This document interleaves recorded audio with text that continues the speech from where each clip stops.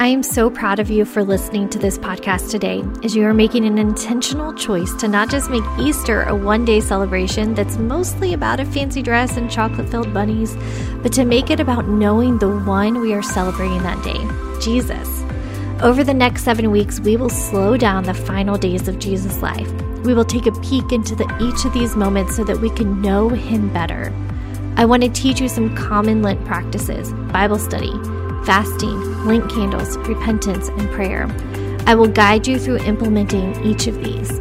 Help me spread the message by sharing it with your friends and family on social media, and also by clicking the button to text this episode to them. We both know all of us struggle with how to really focus on Jesus during Easter. And it's crazy because this should be the holiday we go all in for. But I get it, we've never been shown how. My friend, that all changes with this study. We are going to do this together. This Lent study is brought to you by Online Women's Bible Study. I would love for you to join our community as we are growing even more in God's Word. And I'm giving you a week free to try out being a member at onlinewomensbiblestudy.com. This will be automatically applied when you sign up today. This spring, we are studying the book of James, which is the perfect complement to this final day's Lent study, because it was one of the very first letters written to the first followers of Jesus. So as you are studying the final days of Jesus' life, you will see how the first followers lived it out. Don't forget to subscribe to this podcast so you don't miss a single episode. All right, let's get started with today's session. A bloody mess. If you haven't already, spend some time in prayer today. Praise God. Repent of sin. Ask for others and yourself.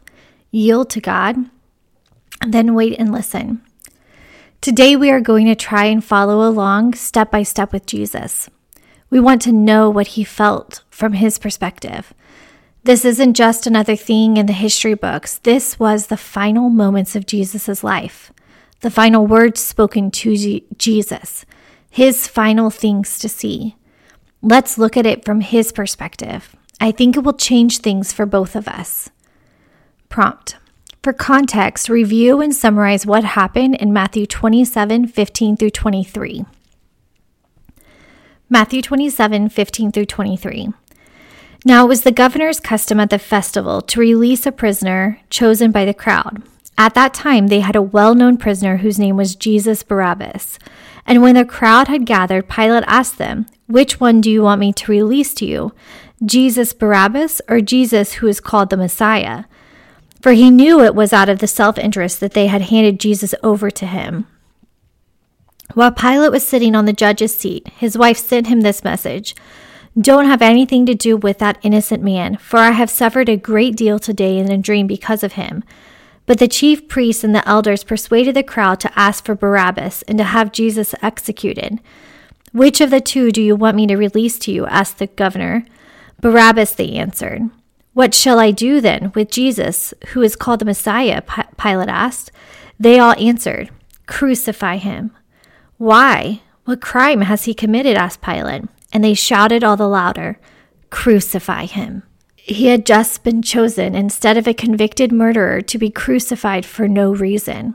Pilate actually said, "What evil has he done?" Read Matthew 27, verse 24 through 26, and write out verse 25. Matthew 27, verse 24 through 26. When Pilate saw that he was getting nowhere, and that instead an uproar was starting, he took water and washed his hands in front of the crowd. "I'm innocent of this man's blood," he said. "It is your responsibility." All the people answered, "His blood is on us and on our children." And then he released Barabbas to them. But he had Jesus flogged and handed over to be crucified. They wanted his blood on them. Not just them, but their children. Our sin, our separation, our curse. This is insanity. Write out God's response to his blood-stained people in Isaiah 1:18. Isaiah 1, verse 18. "Come now, let us settle the matter, says the Lord. Though your sins are like scarlet, they shall be white as snow. Though they are red as crimson, they shall be like wool. Even when we stand there, hands stained with blood because we want our own way, our Father turns our sin-stained souls to the purest of white. Question: what did Pilate do to Jesus before releasing him? We can almost miss it or see it as nothing if we go too quickly. The passivity of the text almost makes it sound like just a reprimand if we don't understand what scourging means. This isn't something we are familiar with today. The ESV Study Bible describes it like this: Roman flogging was a horrifically cruel punishment. Those condemned to it were tied to a post and beaten with a leather whip that was interwoven with pieces of bone and metal, which tore through skin and tissue after exposing bones and intestines. In many cases, the flogging itself was fatal. The Romans scourged Jesus nearly to death, that he would not remain alive on the cross after sundown. Prompt: draw a picture of what was used to beat Jesus. You can use the description above or search the internet to find images to determine how to draw it. I know this seems like an odd activity, but I want us to visualize this moment as best we can.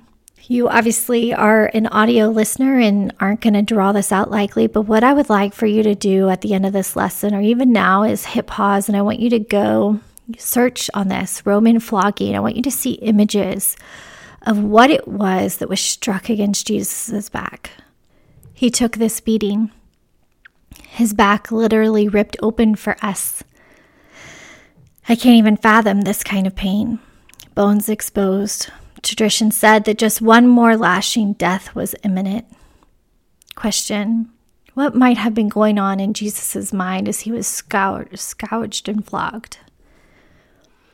Question: what is the most painful thing you've experienced? And how do you think this compares to what Jesus experienced in that moment?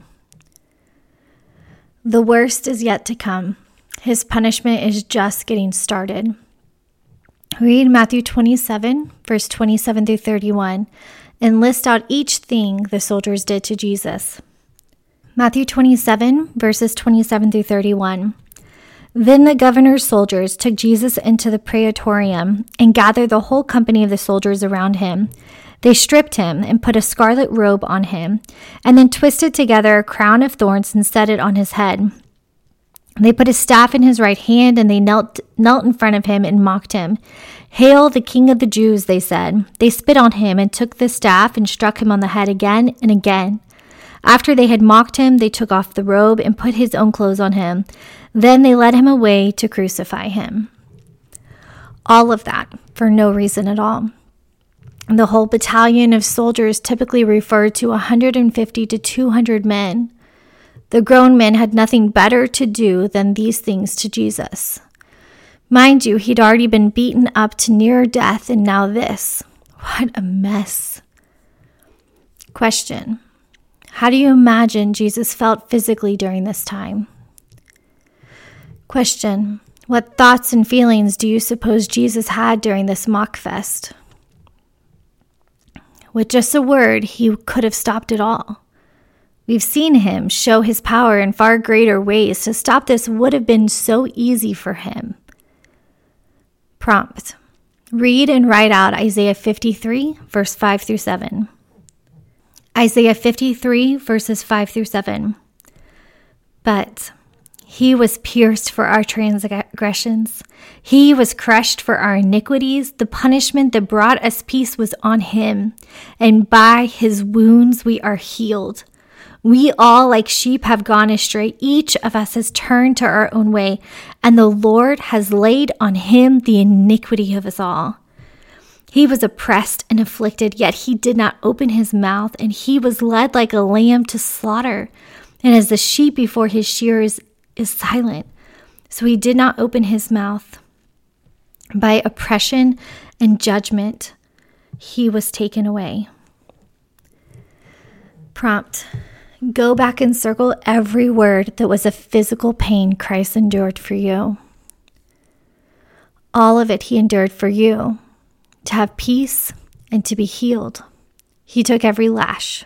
History says there were 39 lashes. Back and forth whippings. 39 times.